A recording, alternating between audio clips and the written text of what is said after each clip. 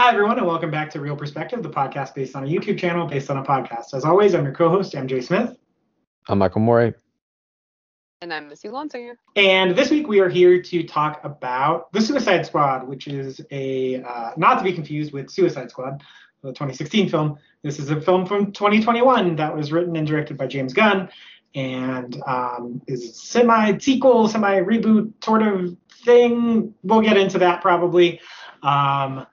About a group of DC comics villains who have been tasked as mercenaries to go and basically help in a project to find out something called Project Starfish that they don't know about. And so they have to, it's kind of like a men on a mission type of film where they send them into this jungle in the middle of a military conflict to invade this lab and capture a character named the Thinker, who has the inside scoop on what Project Starfish is. And the team is Harley Quinn, Bloodsport, Peacemaker, Rick Flag, King Shark, and Polka Dot Man. Oh, and Ratcatcher 2. And is that it? As far as who we follow? Think so. Well, of the ones that we mainly follow. Yeah. So that's the core group. But the film starts with this preamble of a different Suicide Squad. No, they're both known as Task Force X. That one is Savant. The detachable arm guy. Oh, the detachable kid. Yeah. Boomerang, Captain Boomerang. Captain Boomerang. Weasel. Weasel. Oh gosh. Shit. There's Javelin. got the woman. Harley Quinn. It's like an alien woman. No, she's got red skin. Gollum, or it's not Gollum, but it sounded something like that. Mongol. Mongol. Something like wow. Wikipedia is not helping me, by the way. Clearly, we're well studied on this film. Well, it's okay because most of them die anyway. That's fair. Anyway, they all get murdered, and then we Mongal, go to the that's her name, right? Suicide Squad, which is Idris Elba and Pete Davidson. Gets shot in the face. Pete Davidson is Pete Davidson. Yep, and then he gets shot in the face and dies. So yeah, there's that. There's a preamble that features them, and then we follow the real Suicide Squad that we will be with for the rest of the film. And that's kind of it. Harley Quinn gets kidnapped. Still Margot Robbie. And has a little bit of an arc within that, but there's not a lot going on, I think, as far as plot stuff. The story is real slight, I feel like. To it, all of this is done under the watchful eye of Viola Davis's Amanda Waller, who ends up going drunk with power, and that's the basics of it. Other than that, most of the plot happens with, one, the characters interacting with each other, and two, just kind of a little bit of information that we get that's maybe not already known. But the very, very basic of it is they get sent into the jungle to find this place so they can find out what Project Starfish is. Project Starfish is a giant cosmic starfish known as Starro, and they have to kill it, and then they do. And now they're the Suicide Squad, and a few of them die in the process. That's it. It's a pretty basic movie. So what did you guys think of The Suicide Squad? Missy, you go first, because I think you liked it the most out of all of us. I think so. This is true. I liked it. I thought it was very fun. I like James Gunn. It kind of felt like a a Funhouse mirror Guardians of the Galaxy, and I love Guardians of the Galaxy. So yeah, I mean, I can't even say that it's an improvement from the first one, because that was probably the worst piece of shit I've ever seen in my life in a theater. It was so bad. And I, even as you were saying that the plot is fairly simple, which it is, I think that's because they took a lot of time to kind of flesh out the characters, which is absolutely what they did not do with the first one. I could not have given two shits about any of the characters in it. And I remember in the first one, Inferno was the only one who I thought had a semi-interesting backstory, and you only find out literally minutes before he's gone. And so I was like, oh, that's cool. So I don't know. I liked the characters a lot. I thought they were fun. I really liked, Ratcatcher. I thought that was fun having Taika Waititi in there for a bit. It was a little too long because when I was watching it, I remember checking my computer and seeing that there was still an hour left. I was like, dear God, how? So it was a little too long for my taste, but just a really fun group of character actors. I love Peter Capaldi. I think he's very funny, and I love when he can be used with some humor, although I think he was a little underutilized. But yeah, overall, I really enjoyed it. I thought it was really fun. So yeah. Um, yeah, I mean, mostly the characters were better than the ones in the original Suicide Squad. I'll go and give you that. 1,000%. Better than Katana having your back, and I would God, advise Mr. you not Katana. getting This is Slipknot. Now he's dead. It's just, oh God. her soul traps the sword of its victims, etc., etc. No, so I did not enjoy this that much, to be honest with you. I just kind of felt like it was a movie, and that was about it by the end of it. I think that the big problem for me was I didn't really care that much more about the characters in the original one. I think the Ratcatcher character was probably the best one. Idris Elba, I think, was an improvement over Will Smith. But the ultimate problem with it for me was I don't really feel like it had a good grasp of its own tone. And I can tell because I was watching it with some other people, and the laughs just about died right after that part where Bloodsport and John Cena's character go around the village massacring everybody, and like that was kind of darkly humorous.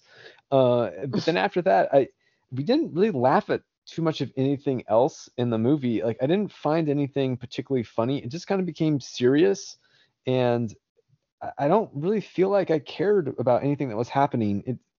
It just kind of lost me around like Interesting. the 1/3 mark. And Huh. that was to me the biggest problem with it, is it didn't feel like it was quite a comedy anymore, but it also didn't feel especially dramatic in a way that like I cared about anybody in particular.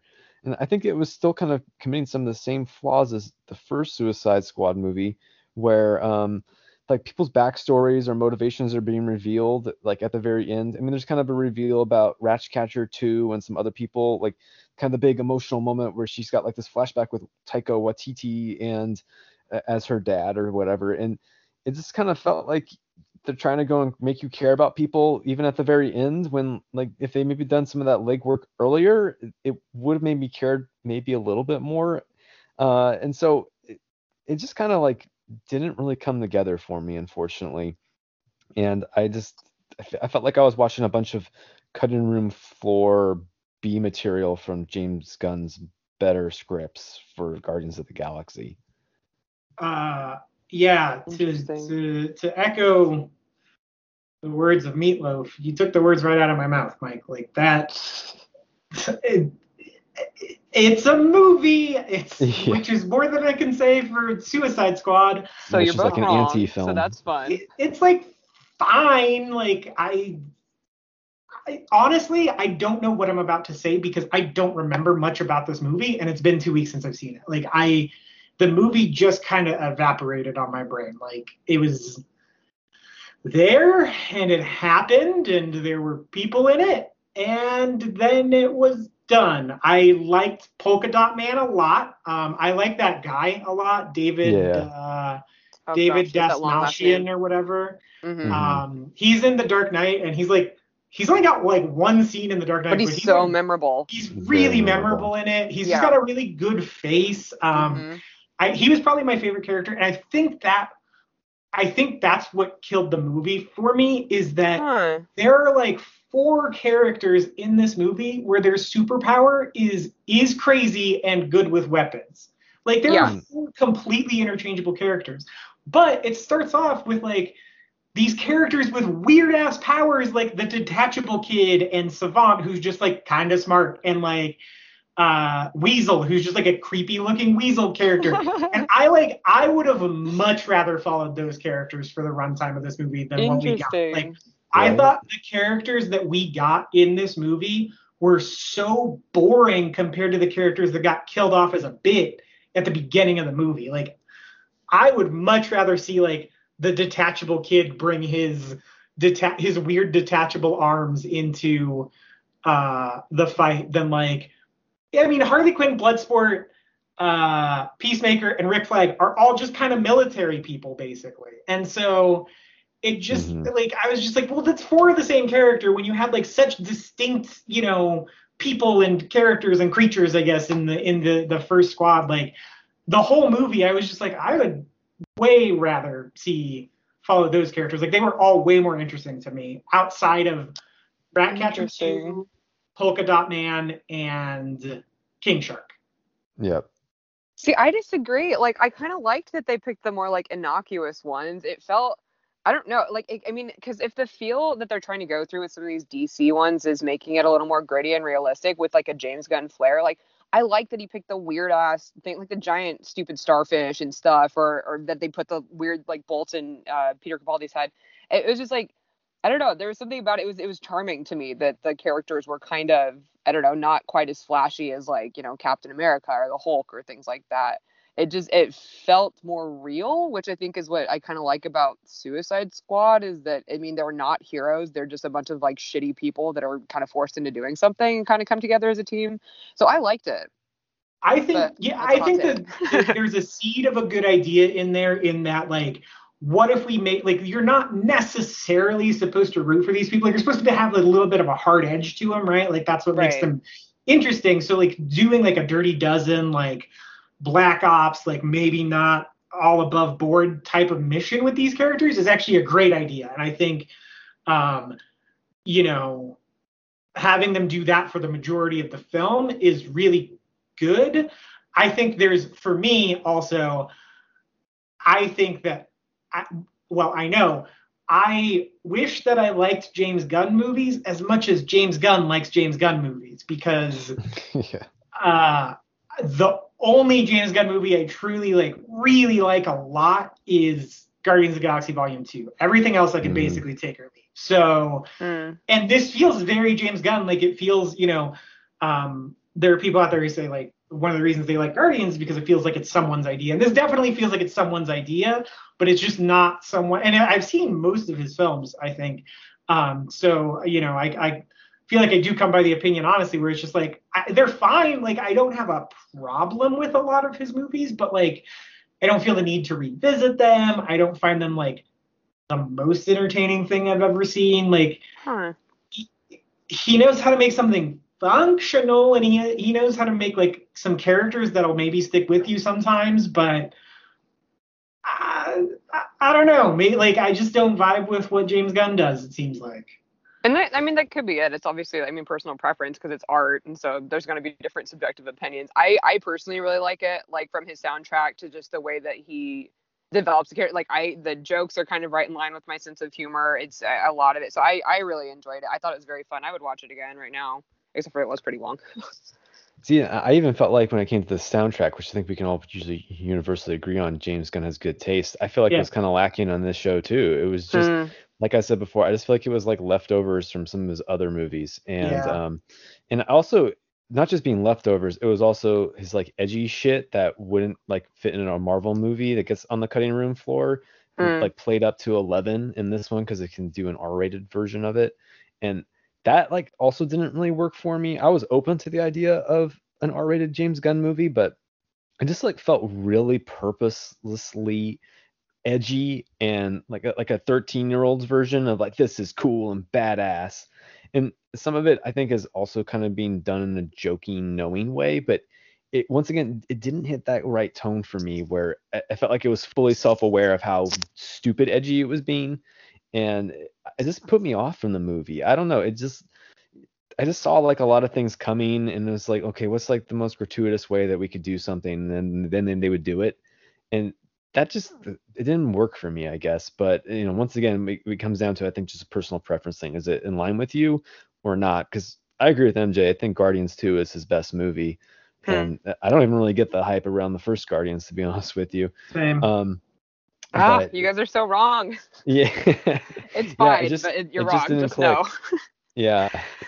Okay. No, I mean, and Guardians 2 is great. I love Guardians 2 as well. I will say, as far as seeing things coming, because I mean, the self-awareness I actually kind of like. I find that kind of charming as well. But yeah, there were certain things that it's like, you can see it coming a mile away. And like, I was so pissed at Polka Dot Man's death, because like, you could see it from the way they were shooting it. You knew he was about to get fucking squished, and I was just like, damn it.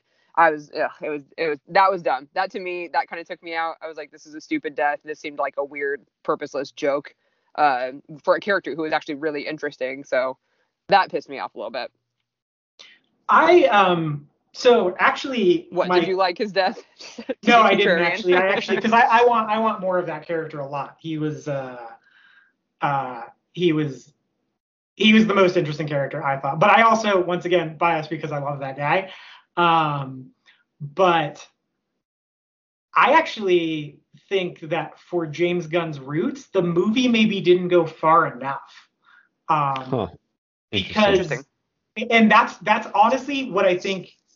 I think you're getting at something that also bothered me, Mike, which is it did feel gratuitous, but it didn't feel gratuitous the way the gratuitous James Gunn stuff feels gratuitous to me. Because like you gotta understand about one thing you have to understand about James Gunn is that he came out of Troma, which is like Toxic Avenger and like, you know, Larry Kaufman type stuff. Like it is like, you know, Toxic Avenger, you know, content warning, I guess. Like that's a movie that shoots a baby with a shotgun, like in full view of the camera. Like it is that's a Troma movie, and that's like, I don't want to say a staple. I don't think they did that in every one of their movies, but like that's the kind of shit that Troma was known for. And so that's where James Gunn got his start, was making movies in that studio. So to see him come to Warner Brothers and do like R-rated Guardians, it's still like, okay, well, knowing that he came from Troma, you know he's not going to be able to get away with the really edgy stuff that those movies had.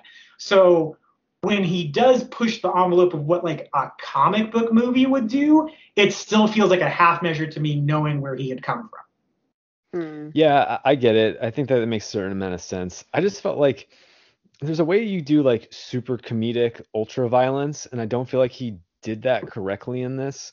It was just like, oh, this is just ultra violence. It wasn't like done in a funny way. Like there's like that one part where they're inside the lab where Starro's being held, and there's like all those guys being experimented on, and there's like this like half like body of this dude who's being like experimented on. It was just like, this is gross. Like it wasn't like funny or anything like that. Well, I don't like think that. that was supposed to be funny. No, but like, right, that's what I'm getting at. Like I don't think it was supposed to be funny. It was just like ultra violent. And it just like was off-putting. I don't know. It just like for a movie that's being like this, which it's basically supposed to be, I think, somewhat funny. It has like some really gross out stuff in it too, and it just like didn't work for me. I feel like you either commit to doing like the really gross, but like it's supposed to be funny stuff, or you do just really gross stuff, but you can't like mix the two. I mean, the movie starts off with Pete Davidson getting his head like blown off, and it's supposed to be kind of funny, like you know, like it happened to him sort of thing. But it wasn't like. But then you also mix it with like the really horrifying stuff, and you're not really sure, I think, at various points whether to take it seriously or not. So it didn't work for me, I guess. See, I thought there was a nice kind of mix of them both, because I thought the beginning was very funny. I was dying when Nathan Fillion died. It was his stupid little arm slapping people and then getting blown up or whatever. But no, I mean, because it is so gratuitous in the world of comic books. Like, if it were to be real like that, it would be that violent and disgusting. And we're supposed to see how depraved that, you know, the Thinker is and how disgusting he's been, and, you know, be happy that he gets killed. So I don't know, like for me, the gratuitous nature of that fit, because he's supposed to be a despicable villain. And then with the other stuff, I mean, that just seems like that would be an occupational hazard that we don't see in a lot of the Marvel ones, because it's so tamed down, where it's like, oh, I managed to evade every single bullet and bad thing that's going to happen to me. And it's like, well, I don't think that would actually happen if, you know, superheroes did exist. So I don't know. I think it kind of worked. And like, and the self-awareness again kind of made me, I thought it was funny. Like the beginning at first I thought was very funny. Yeah, well, and see, and that's what I think is the difference is, like, I thought that first third was funny because I felt like it was balancing that correctly. And then something happened where it just kind of went into full serious mode around like halfway, and it never really recovered for me in terms of actually being funny or hitting that right balance. I thought there was funny stuff. Because I really liked the third act. Like, I mean, it was stupid, but I thought it was funny when Idris Elba fell through like 75 different floors of the building. And just like little stuff like that I found amusing. But I mean, I guess it wasn't quite as like jokey funny, but I don't think that it needed to be at that point. So maybe that's why I was a little more okay with it. I think, well, Mike, I think you touched on the most important sequence for this debate we're having, which is the murder competition between Idris Elba and John Cena. Right. And That made me laugh a lot, actually. Yeah. Like, I really enjoyed that scene, which I Yeah, guess I says thought a that lot was about great. me. It was great. My favorite is when he just like knifed the dude who was sleeping a million times. I thought that was like a really funny bit. And then I really liked the button of it where they were actually like good guy guerrilla fighters. Yeah. Right. They just like wantonly murdered them for this dick measuring contest for no reason. I thought Yeah. that was like really funny and like a really cool like inversion of like what we would see in a superhero movie, right? But Mhm. past that, like it becomes a very straightforward, not superhero movie necessarily, but it becomes a very straightforward like 1970s military action movie, and it was just like, okay, Yeah. Well, and even within that scene, it's funny and the button's funny, but then they have like the rebel or guerrilla leader. She goes and finds out they went and murdered like her entire team basically, and then she just kind of passes it off as like, okay, whatever. And it felt like really jarring to me, whereas like, okay, but I know all these other characters are weird and funny and whatever, but like she's kind of a regular human being person, and she just totally like brushes it off like it was no big deal. It just like even in that scene alone, it didn't like quite hit the tone right because it's like she's acting in a very inhuman, weird way, and she's not like a wacky person like the other people are. Yeah. I guess I didn't really think about that, but yeah, that's true. You yeah. think it'd be a little more like, what the fuck? You just killed all my people. Right. So this movie actually reminded me a lot of a movie that I liked a lot more and have seen like 3 or 4 times. And it's a movie that I would recommend over Suicide Squad or the Suicide Squad, just because I think it's better and it's a lot shorter. I got like big Overlord vibes from this movie. I don't know if you guys saw Overlord. Mm-mm. Yeah. I kind of get what you're saying. Um, Certainly with the plot. Yeah. What is that?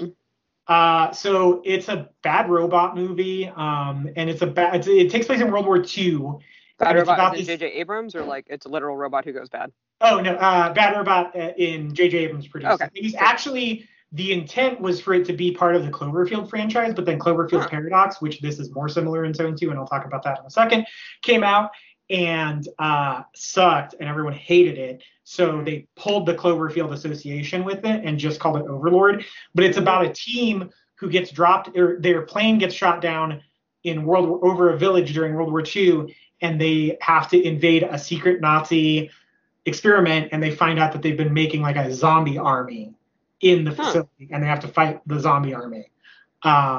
It's actually very similar as far as the story goes, but I love Overlord. If you take one thing away from this movie or this podcast, go see Overlord because it's great. It's really fun. It's only like 98 minutes or something.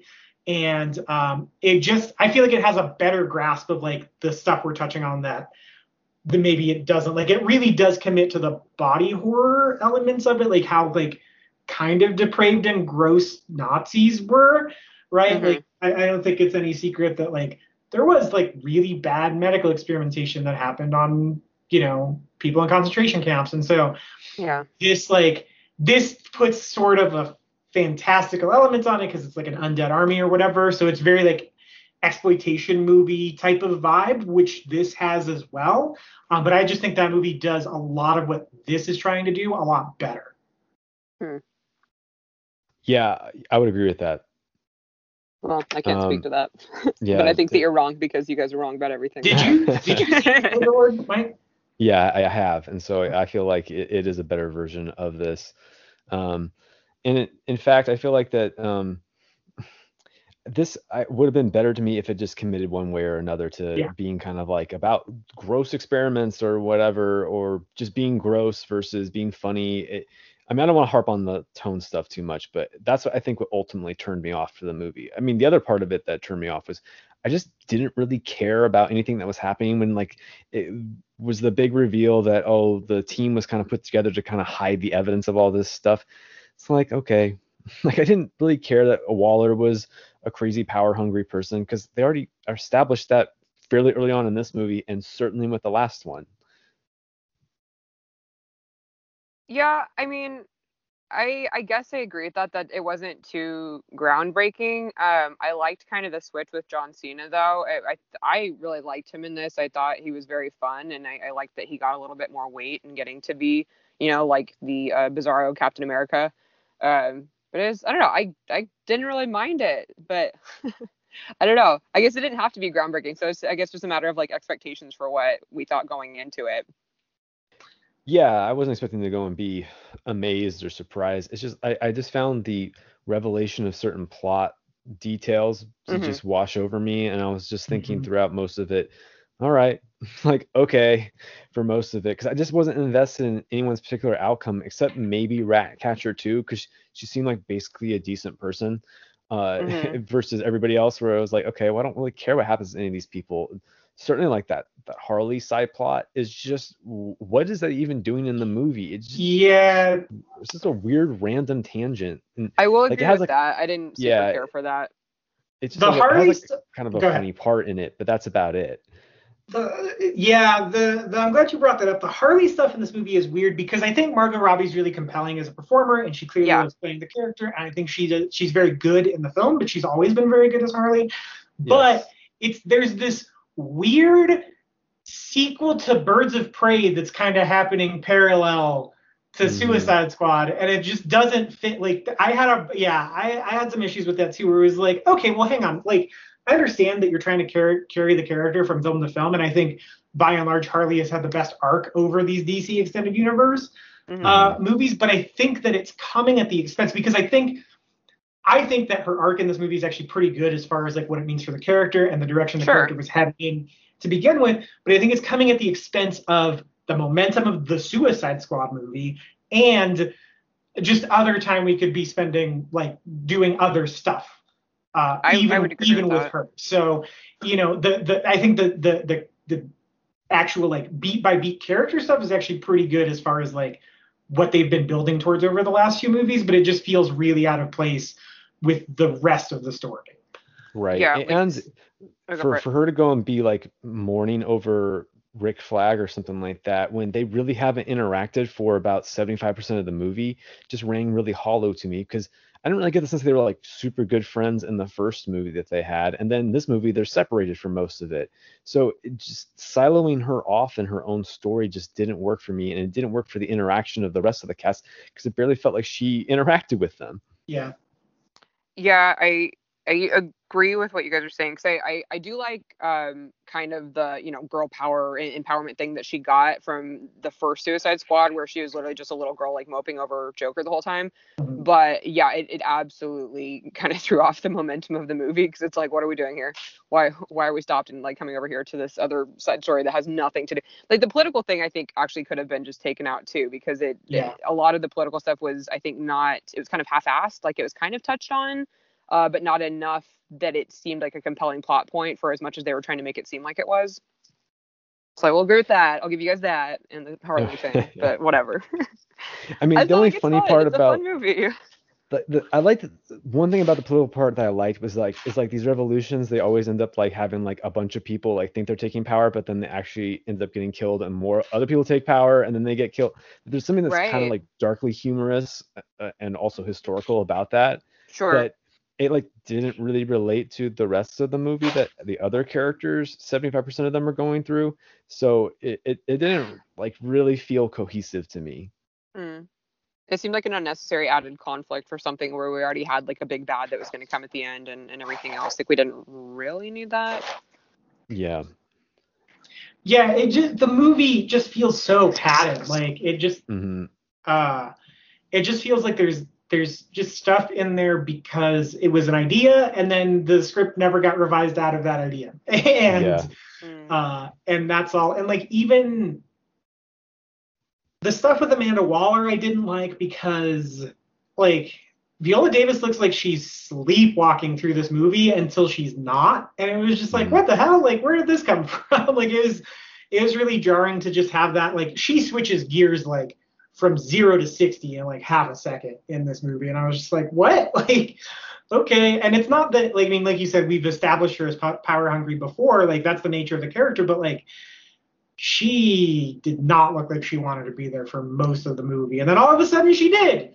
And I was Mhm. like, Yeah. oh, okay, Her weird. Well, acting and she, choices were interesting. She looked I get kind of trying to go for like I'm so evil that your lives mean nothing and I don't care, but it did come off more bored than like conscious ambivalence towards what's happening. So yeah. mhm. Well, and she like disappears straight up for a good, it feels like 30 or 40 minutes of the movie too. And by like the time she gets reintroduced again, that's when she goes like 150 miles an hour, like MJ's saying. That's, I think, part of the reason Mm-hmm. why you don't see this gradual kind of descent for her. She's just like a switch gets flipped in her acting style because she's been gone so long in the movie. Mm. I did like her little crew people though. It reminded me a lot of Cabin in the Woods, where they're kind of like betting on like the monsters and stuff that are going to show up. So I Mhm. kind of like them. They were fun little side characters. Yeah, that was a fun gag. I like that part of it. Yeah, yeah. They reminded me of Jurassic World, actually. Yes. Yeah. Yeah, Yeah. kind of. True. Um, yeah, is whatever. I think the older I get, the more I'm coming to terms with the fact that outside of Luther, I don't think Idris Elba's that good of an actor. Like, I just Yeah. think he attaches himself to crap. That's the problem. Yeah. No, yeah, Luther's great though. I liked yeah. him in this though. I mean, it was more than I've liked him in a lot of things that I've seen him in.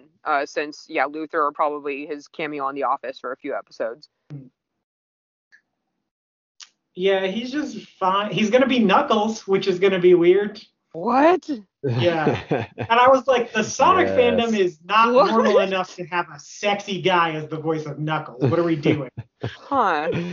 Yeah. I think he's got a really bad agent. I think that's the main problem. Fire your agent.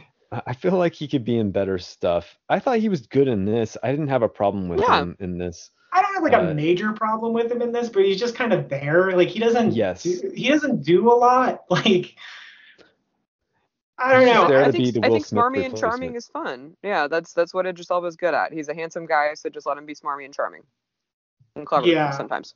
I feel like that's actually touching on an underlying problem with the film, which is that the movie doesn't really know who to hang its thematic stuff on. It's sort Mhm. of half-asses Ratcatcher too, but also there's like this weird daddy issues or this weird parental issues subplot with Polka Dot Polka Man as Dot Man. well. Mm-hmm. Mhm. And so it just like it never really picks like a focus. Like Peter Quill is the focus of Guardians of the Galaxy, right? Like Right. it's him in the first film. It's him resolving the trauma and grief of losing his mom to cancer and being taken away from Earth, and then being betrayed by his father figure in Yondu. And then in Guardians 2, it's him doing essentially the same thing, but with his actual father, Ego, in with Kurt Russell's character. And so there's like a very like clear one character that film like hangs its themes on. And in this, I don't know who it is. Like I cannot tell you who. And it's not that I need like an ensemble movie. Like oh gosh, there was an ensemble movie semi recently that got this same criticism, but I was fine with it because it was an ensemble. I don't remember what it was. Dang it. Man, that would have been a good analogy. Was it? Shit. I I was like, legit don't. it's not Army of the Dead, right? Because that's kind of ensemble, but Dave Bautista was clearly the leader of that group. Yeah, no. It was. I mean, semi recently. It might have been the last like 5 years. Like. Oh, okay, not recent. Yeah, it was. Okay. It was. Anyway, so I don't need like if you're gonna do an ensemble thing, it's fine to not have the characters be super fleshed out because the mission is then the point of that, right? But this does not seem like that because it's so long that the mission feels secondary. So it does feel like it wants to do something with the characters, but it's trying like a lot of different stuff with a lot of different characters, and so no one gets the focus of it. And so it's just like, okay, pick a lane for any of this to me is how it. See, Well, I liked that though. I thought it was fine that they were all like it felt like an ensemble movie, but like a character driven one. So I guess we just again are gonna have differences of opinion on it because I thought that they were more fleshed out. I did like the characters. I thought they got equal time, which was kind of nice. And especially as like an actor, like I like character driven ensemble shows. I think those are the most fun rather than just having one lead actor. But that's I guess my personal preference again as a performer where that's just more fun and interesting for me to watch just to see a lot of people kind of have little interesting stories. And so I kind of liked it. And that the stupid starfish thing was secondary rather than the forefront of it. But again, that's my own personal opinion. Yeah, I guess to me, I didn't really feel like I really understood what the character's drama was for most of it. Like, I don't remember Mm. Deadshot's or Bloodsport's. I'm already forgetting, mixing them up. His I remember or forgetting like his issues with his daughter. Did that really ever get like resolved or wrapped up in any satisfactory way? Like, does he really become like a better person or something like that because of her? Did like what like I don't understand like what I think so. like Polka Dot Man, like he goes and sees everybody as like an extension of his mom and his trauma, and then he goes and like attacks Starro thinking it's the same, and then he gets squished. Like there's all kinds of character beats that like they set up certain things, but then I don't feel like they fully go and deliver on. I mean, Ratcatcher 2, they have like this kind of like emotional swell of music when they have like her flashback with her dad, but I didn't really feel like that was earned because I didn't really know her too well other than like one scene in a bus ride where they were talking. And so for me, like even the character stuff didn't work. I didn't care. I agree with you about the Starro stuff. I think that's kind of like just a funny, goofy villain to hang all this other stuff on. But then Mm-hmm. you actually have to like deliver on the character beats versus something like Guardians of the Galaxy, I think does have like, okay, there's certain like setups of like Peter Quill and his like issues with his like mom or his dad or whatever, or like Gamora and her issues with her sister or Thanos or like all these people like, and then Drax has issues with like his family being killed but finding like a new family of people, and I feel like all those things get resolved in a more satisfactory or at least like easily summable way than what happened in this movie. And I think MJ, you're probably thinking of, are you thinking of Rogue One when you're talking about ensemble Yep, movies? that's exactly what it was. Yeah. It was Rogue One got a lot of Yeah. criticism for not having very good characters, but I don't need that because the mission was first and foremost in the film. So I love Right. it was Rogue One. very story driven, which I think serves a film like this a lot better. Mm. I don't know. I liked it. I thought like I knew very distinctly and clearly what all of their motivations were. I thought they were compelling, more so than again because you compare it to its predecessor to the original Suicide Squad, which I didn't know why anybody was doing anything apart from you might get blown up. And so I don't know. It was kind of nice. It like kind of fleshed them out a little bit more. Like it made me care a little bit more about them rather than just bad guy scared, his brain gonna blow up. So I don't know. I mean, I thought it was kind of clear and distinct and done in an okay way, but yeah. I mean, I just go and think of King Shark, for example, just being, it's like, what is he, just like a lesser version of Groot, basically? I just feel like every one of those Essentially. characters in the movie it's just like a lesser version of something that James Gunn has done before and better. Groot. Yeah. Yeah. I will agree with that. King Shark, he was obviously just there to be a joke, which was Right. fine. It was funny. I laughed at his stuff. Yeah, funny that no, he always wanted to eat so people, did but- I. But Yeah. but then like it doesn't like quite go all the way with that character in terms of, I don't feel like these characters are a family or anything like that, anything important to each other by the end of this, the way that Guardians of the Galaxy, well, I might have some problems with the first one. I at least got the sense of like, okay, like they're like a team, they are a family or whatever, like kind of unit of people you want to describe them with. And I don't feel like this feels like a bunch of desperate individuals who like have to temporarily align their purposes, and then by the end of this, like I could see them all split up again and be with new crazy people who go and die on this like another mission. I don't know. I kind of like the coming together at the end. I thought that was kind of cute. It was a little schmaltzy, but it was cute. Yeah, I mean, I think that the movie did ultimately like land on like that they're a team and they're a unit now, especially with like the common ground that Idris Elba has with the rat, right? Like that was so cute. That was Sebastian. good. I liked that. Yeah. And so I think that showed kind of the growth of the character over it. But yeah, no, he doesn't go and resolve anything with his daughter directly outside of the fact that like he fulfilled his obligation, so she won't get prosecuted or whatever. Right. Which is like what he would have done anyway at the start of the movie. So like there's like been like no change in terms of like his outlook on that, Yeah, not with the daughter, but just like with the team and stuff like that. Like he was kind of a lone wolf, and so maybe that would bleed over into it in a sequel or whatever. But yeah, it doesn't get resolved in this one. Well, okay, no, but doesn't she see him on TV or something? And so it's like implied. Yeah, well, but that's kind of, I feel like that fits his character because he, even from the beginning, admits that he's a shitty dad. Like, he didn't want to be a dad. And he cares enough about her that it is motivating. And you see some growth there that he has a heart and he's not just like, a piece of shit that he claims to be, especially towards his kid. And then you kind of see that she gets to have some respect and admiration for him that she never had before. I think it fits. Yeah, I mean, it felt like it was going through the motions of that, but I didn't really feel like it I think the thing is that their first interaction is really good and explosive. That's actually Yeah. the best he is in the movie.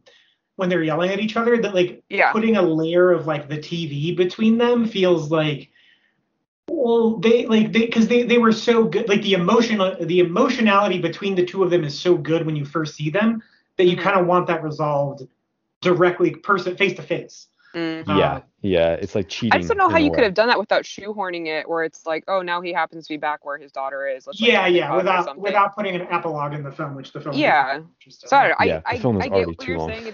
It's definitely not as satisfying, but I think it like did its due diligence, at least for that storyline. Like I felt resolved with it. I thought it was good.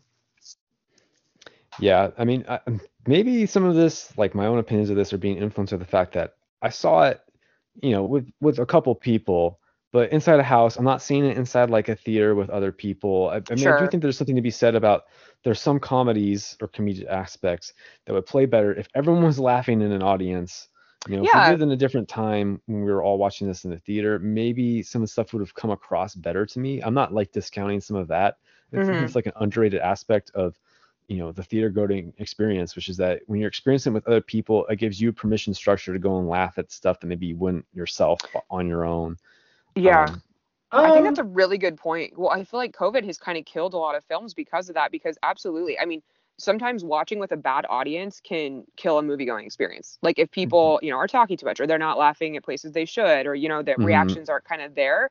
That's definitely tarnished film going experiences for me, and that's kind of been robbed. I mean, apart from the fact that we don't get to see it on a big screen, which most of these films were meant to be viewed like that, we're already having that kind of down, a notch. And then the fact that, if you're watching it on your own or just with somebody else, or maybe if the person you're watching it with really isn't having it, then it's like that can absolutely affect your experience.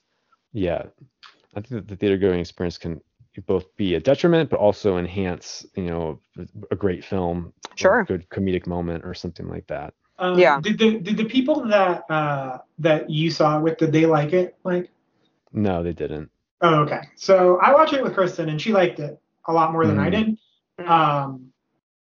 Didn't affect me either way. So I mean, obviously it's a microcosm. I just watched it with one other person, but the one other person I watched it with did really like it, and like I didn't. So, but then again, I guess I'm sort of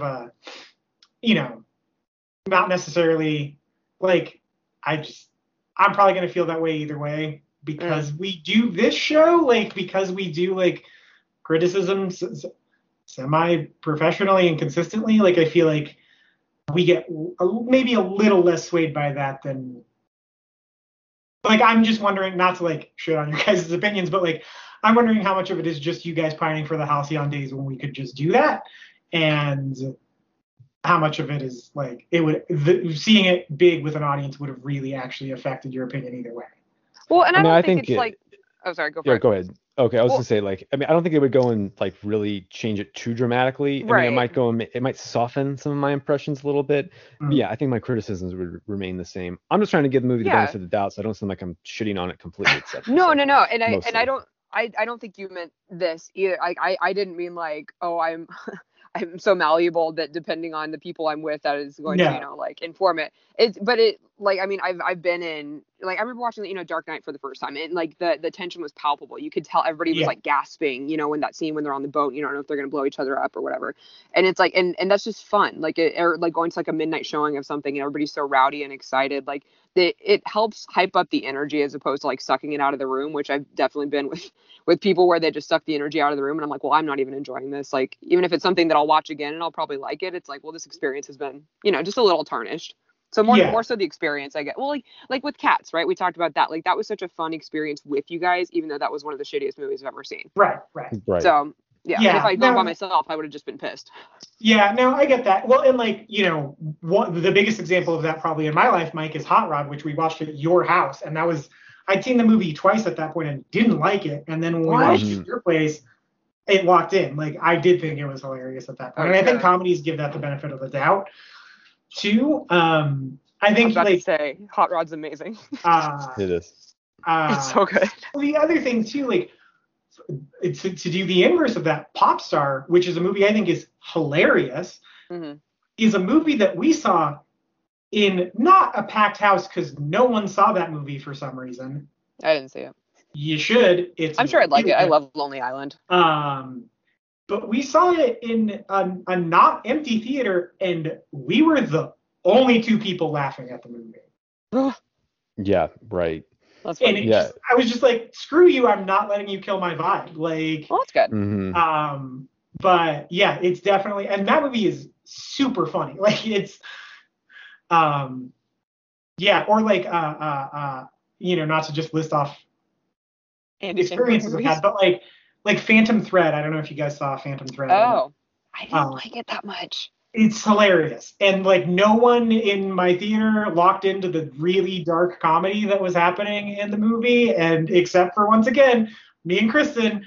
But it's one of those like prestige Oscar movies, so we felt like we couldn't laugh at it. But like the entire last scene, I had to stifle laughter like I've never had to stifle laughter in my life, because it's so funny, and no one else thought it was that funny.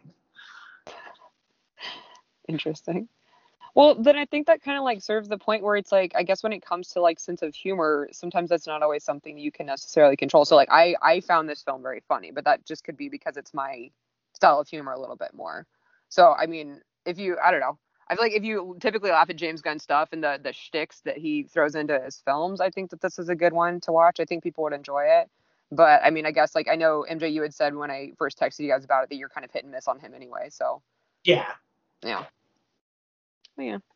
Yeah, I came away more miss on him after this. Sure. Like I was like 50-50, and now this makes me go and realize, I probably don't like most of his stuff. Yeah. And that's fair.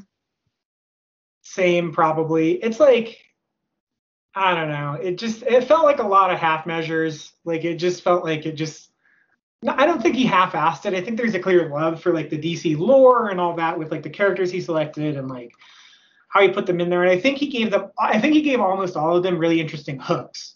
Mm-hmm.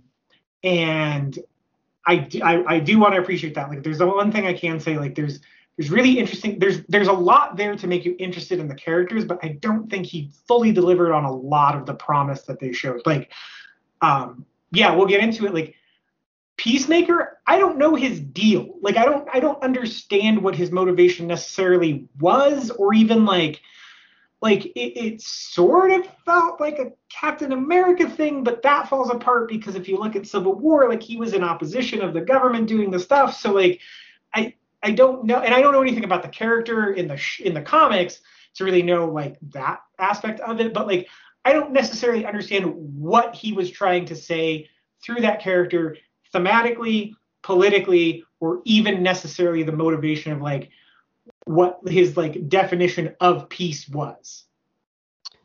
I felt similar.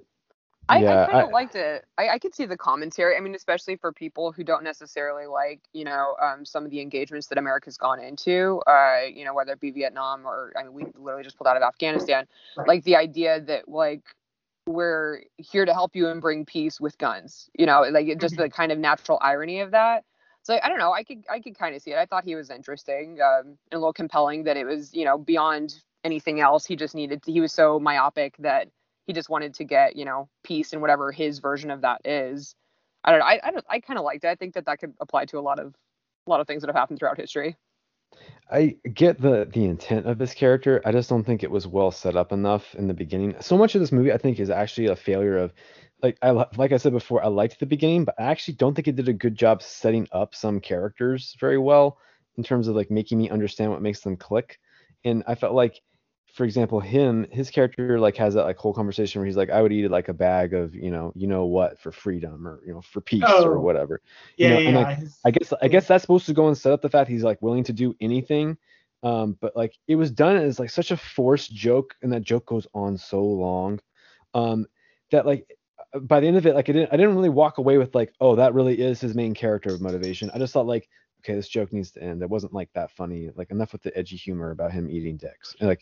And that to me is like a failure, because then by the time the movie gets to the end, and that's supposed to be like the crux of his character is saving peace or whatever, I didn't really still get where he was coming from, like you, MJ. It was like, oh, okay, like yeah, I guess he really is that extreme.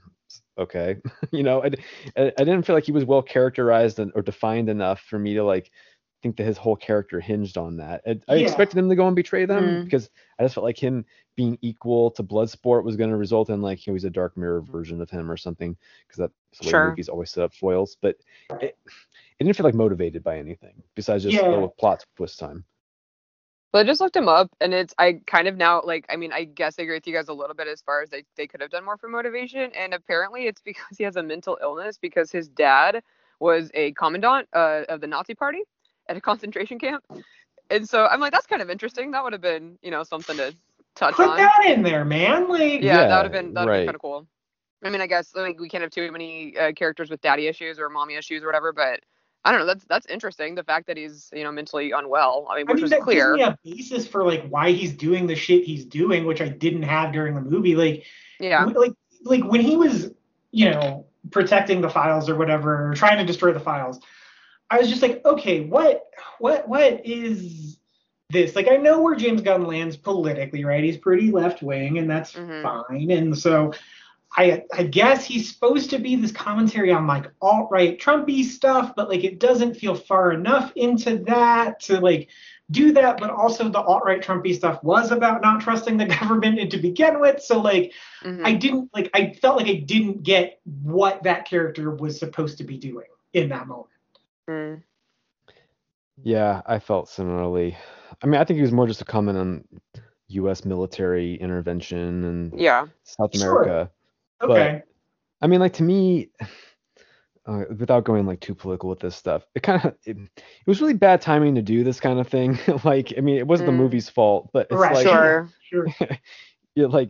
you made this kind of comment at a time when the pulling out of the military is leading to massacres in a particular, not massacres yet, but to at least brutality that's going to happen. Yeah. And then it kind of reminded me of like a certain amount of tone deafness that happened around the time like Iron Man 3 came out. And I know this is like long forgotten, but it was like that movie was also like, you have like this terrorist kind of guy who's portrayed as the bad guy. And then like the twist in the movie is actually it's just like some evil white guy who's the bad guy or something like that. And that movie came out in the exact same weekend like the Boston Marathon bombing happened. And it was like, like if you're going to try to make like your left-wing point about something, that like maybe you should be aware that like circumstances might go and like prove you wrong on certain things. I mean, like I said, it's like not like anyone could have really anticipated this because the movie was delayed obviously till this point. But like if you're going to make a political statement, I don't know, try to make like a better one. And I just felt like it just kind of came out of nowhere too. Just bring that up in like a kind of funny, jokey movie. It's kind of like how what's his name? The guy who like did the Anchorman movies, who's gotten like really political now. Adam McKay. Yeah. Like where like if there's at one point in Vice. Yeah, no, it's the other guys. The other Big guys Short? where no, the other guys where like it just goes off the rails into like making this political point to the point like where the comedy like actually straight up dies in that movie at that point. Yeah. And I felt similarly in this. I'm not saying that you can't make like funny movies that have serious points. Obviously, we are all part of one that we all made together. But like you have to like balance it right, and it just didn't hit that right like balance to me. But everyone could have different tolerances for that. I don't disagree with that. And I think the using, I mean, because he seemed like little Captain Nationalism or whatever, like it's such low hanging fruit, I think, for people who kind of have that viewpoint that joke seems a little too easy, where it's like, oh, we get it. The super American guy is really like combative and wants to claim he's like peaceful when he's not and stuff. Like I will agree with that. Like I get it if that's the commentary you're trying to make, but it also seems kind of like a lazy commentary that's been done a billion times before. Like how many times have we seen just if it's more left leaning people like showing Americans as being just like super aggressive and like ignoring common decency and stuff. So it's like, oh yeah, right. Cool.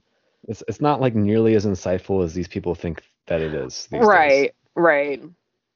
Yeah, well, I think the other thing too is right. So the film takes place South America, right? Mm-hmm. Right. So I think that there is a commentary in there about military intervention in Central and South America during the 1980s and the Cold War. But here's the thing: we don't really learn about that often. Like that is not one of the things. So like I feel like the even the commentary aspect of it is not something that people are super well educated on. Like we're way more educated about like the conflict in Vietnam and the like and World Middle War East. II and even World War One even and like conflicts in the Middle East. Like that South Central America thing is a really nebulous for a lot of people. Yeah, which is interesting, especially given stuff that's been happening in like Venezuela and like Colombia just over the past couple years. Like, and how tenuous that situation is down there, and how, you know, whether or not people do think they should get a little more intervention and help because they're just kind of deteriorating. But yeah, that's true. So I feel like that kind of muddled it too, where it was just like, how much of the general like audience is really going to be well informed about like military operations in Central and South America to really understand like during the Reagan era to really understand like the commentary that he's trying to go for here, like, and then transmute that to like the Middle East or whatever. So it just seemed like I don't know if like it's almost like what I say like Guillermo del Toro has, where it's just like I feel like I think James Gunn is a competent filmmaker who loves this art form, and I agree with that. And I feel like he knows exactly what he wants so much that when he puts it out, he is making the shortcuts in his brain, but not doing it for the audience. I think Guillermo del Toro does the same thing. And honestly, if I'm being frank, it's what I would do if I directed a movie, which is why I don't direct movies. Which is like, I know what the idea is and I'm going to get it out, but I'm going to take I've taken so many shortcuts to get to that point up here that it may not make sense when I say it. Right. And I think that's what James Gunn does. Yeah. And when it comes to like the critical reception of this movie, he's telling it to an audience that's already receptive to the point, but I don't feel like for the average general audience member, he's done his homework to go and get them to that same point. I can say that. I feel like we've talked about it a lot, like Parasite does. Yeah. Parasite, I think, gets you to what the director's trying to say socially about like a certain condition, and he brings you to that place versus like basically teleports you to the ending he wants. You know? Yeah. Yeah. Do you guys have anything else? No, not really. I mean, I give them credit for doing something, I guess, a little different. And this is one thing I can say about DC is that I feel like they're always trying, but I don't usually like what they have to go and put out there. You got a lot of moxie, kid. Yeah. I mean, look, in some ways, this is like the eternal debate, right? About Marvel has a very particular formula. And we also bash that sometimes too. And that's very bland and it's very samey. But then they go and DC goes and does this very different approaches to everything. And sometimes it leads to giant disasters, but sometimes occasionally it leads to something good, which I can't think of right now. I guess Shazam. That's about it. Parts of Wonder Woman. Credit? Yeah, that's true. Yeah. I would say, I would sometimes give more credit to somebody who tries really hard but fails spectacularly than someone who just does safe stuff. And I generally stick by that kind of belief system. It depends on how big the spectacular failure is. But the first Suicide Squad was unforgivable. Yeah, right. That's an example of. I mean, that one, like, there was no artistic or creative like thing driving that. That was purely crash commercialism. They literally recut that movie by trailer guys to make it like the trailer and ruin it. I don't think it would have been good anyway in its original form, but I think they made it even worse. So that's like one of those instances where I don't even give them the credit for the attempt because the attempt itself was cynical. Yeah, I liked it. I mean, obviously, I've said that I don't really have much more to say. I appreciate your guys' views on it, and it's helped me, I think, turn a little bit more of a critical eye, just because I had a lot of fun watching it. And it was more just like, I'm sure if I watched it again, I would probably pick up on more of the stuff I have issues with, but it just was a fun time. But I actually, kind of like going into your point, Mike, I mean, I've been so kind of bored with a lot of Marvel films recently because they are so safe, and it is essentially the same film with just a different character's face on each one. That I don't know. I really liked it. This is a superhero movie that I've liked and I haven't liked a lot very recently. So I thought it was fun. I thought it was kind of a bold, fun, different choice. I like that he picked such like weird ass characters and the stupid big starfish and stuff. Like all that was just really fun for me. So I guess like more so than it being like a great film, it's a really fun film. So I don't know. That's my 2 cents. Yeah, it's whatever. It's just, I think what I would say is if you want the people on a mission, that military mission in an area that resolves in something supernatural story, go watch Overlord. If you want R-rated DC villains, go watch the Harley Quinn cartoon, also on HBO Max. Oh yeah. Because it's hilarious. Like I don't know, my wife and I just kind of stumbled upon it, and I didn't know it was going to be like an R-rated cartoon. So when we first started it and there was super violent and like the Joker said fuck, I was like, what is happening? No, I heard it was really good. But it's from really like a few well different cast. people. It has the best cast of any DC thing. I think there's a lot of like really great casting that like Jason Alexander's in it. Huh. Is yep. Mark Hamill still the Joker? No, Alan Tudyk is the Joker. Oh, that's fun. Yeah, he's real good. He's real good. Okay. I can see it. Diedrich Bader is Batman. Christopher Maloney is this like neurotic, like anxiety, depression, alcoholic riddled Jim Gordon. And that's fun. He's really good. Maloney. What? Oh, I said just like Christopher Maloney is in real life. Yes. Yeah, exactly. Ron Funches plays King Shark. It's good. It's gonna give you the sort of like the left-wing political commentary, the dirty jokes, this ultra violence, like all that stuff that's in this that I think isn't super well done. Is in that. Okay, interesting. I'll have to give it a watch because I hated the Harley Quinn movie. That was also shit. The actual one. Birds of Prey? Yes, I did not like it at all. Oh, I had no strong feelings about that whatsoever, aside from the fact that I think Mary Elizabeth Winstead is very pretty. Yeah, she is. And so Robbie. Yes. And Ewan McGregor was ridiculous in it, and I liked that. I liked that movie because I liked that Ewan McGregor looked like he had fun, and I want Ewan McGregor to have fun. That's fair. He deserves it. We'll talk about it off podcast. Oh no. Yeah, I hate to go and burst your bubble, but he might not deserve fun. Oh no. Whoa. Yeah. He like cheated on his wife with Mary Elizabeth Winstead. Oh no. What? Yeah. Ewan McGregor, no. Yeah. And Mary. What? Uh-huh. No. Yeah. It's like they started on Fargo together, and he yeah. started cheating on his wife with Mary Elizabeth Winstead. Oh, that's horrible. And like his daughters like didn't approve. They're like teenagers, and obviously, that's like the Billy Crudup thing, right? Mm-hmm. Ugh. Yeah.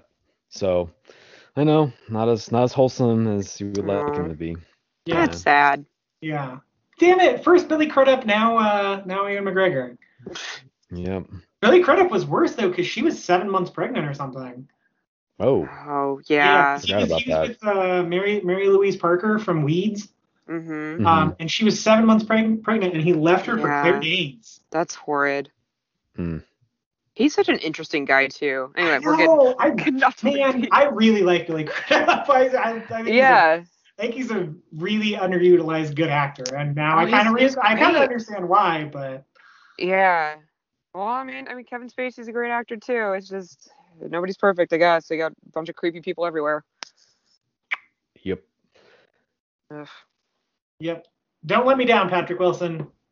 Oh man, and also, if you didn't know, he starred in the Broadway version of Full Monty, which I'm in the version at the Empty Space.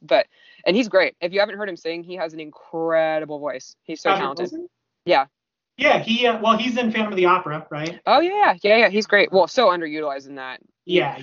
He should have been Phantom. But he sings in The Conjuring too, and it's my favorite part of that movie. Yeah, he's incredible. Beautiful voice. I want him to play Elvis. Oh. I can see it. Yeah, actually, that would not be a bad choice. Yep. He's great.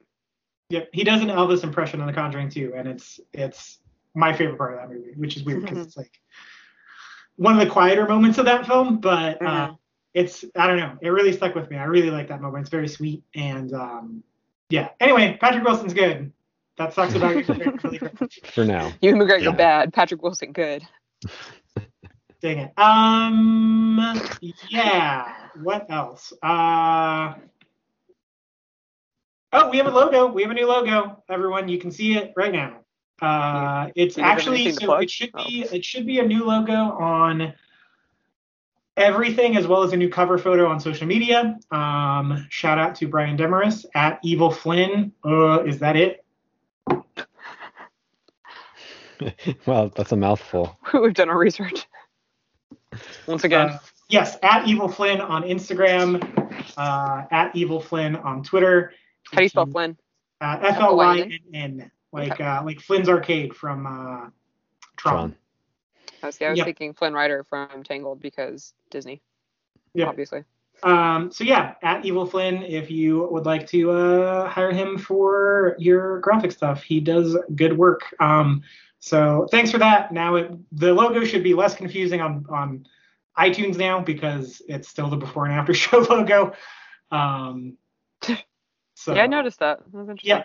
Yep. So it should be updated in your feed. We also have I don't know which one of these is coming out first, but they should be out the same week. Y'all made a short film called Penance. Did indeed. And you guys are in it, and I was not involved with it at all, actually. One of the few projects that we, the collective we, have done that I haven't been involved with. So to insert myself into that,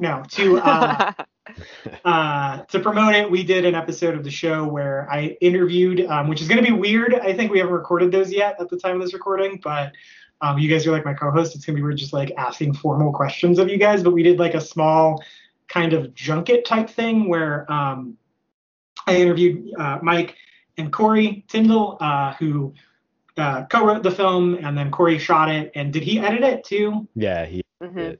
And then Mike stars in it, and then so that'll be the first half of that episode, and then the second half is going to be an interview with Missy and Jordan, who played supporting roles in the short film as well. So yeah, be on the lookout for that. You guys have anything else that you want to plug? No, not really. Go watch Penance on YouTube.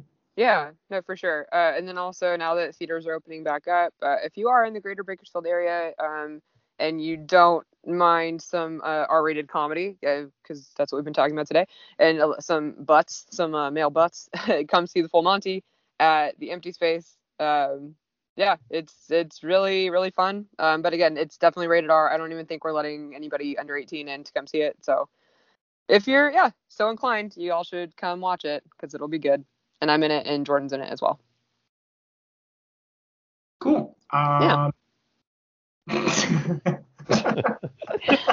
butts. I don't know what else to say. Just come see some male butts. You're recording on your phone. What? Missy, you should probably look at your phone screen. Oh, I don't want to. What did you do? I don't see anything yet. Are you looking at the Skype? No. Wait, I'm on Skype, but it's not showing me anything. Oh, really? Yeah. Wait, is it like a message or something? Oh, no. There's a lot of LeBron James, Daffy Duck, and Lola Bunny happening. I hate you both. That LeBron one is ridiculous. Did you watch it? Space Jam? No, it's emotes. It's Skype emotes. Oh. Of LeBron James, Skype Daffy Duck, and Lola Bunny, and that's all. Folks. Ow. That's fun. Wow. It turns you into LeBron James, and then he dunks a basketball that shoots likes out. That's stupid. Oh my god. I don't like it. Anyway. Sorry. Until next time, Skype's the best.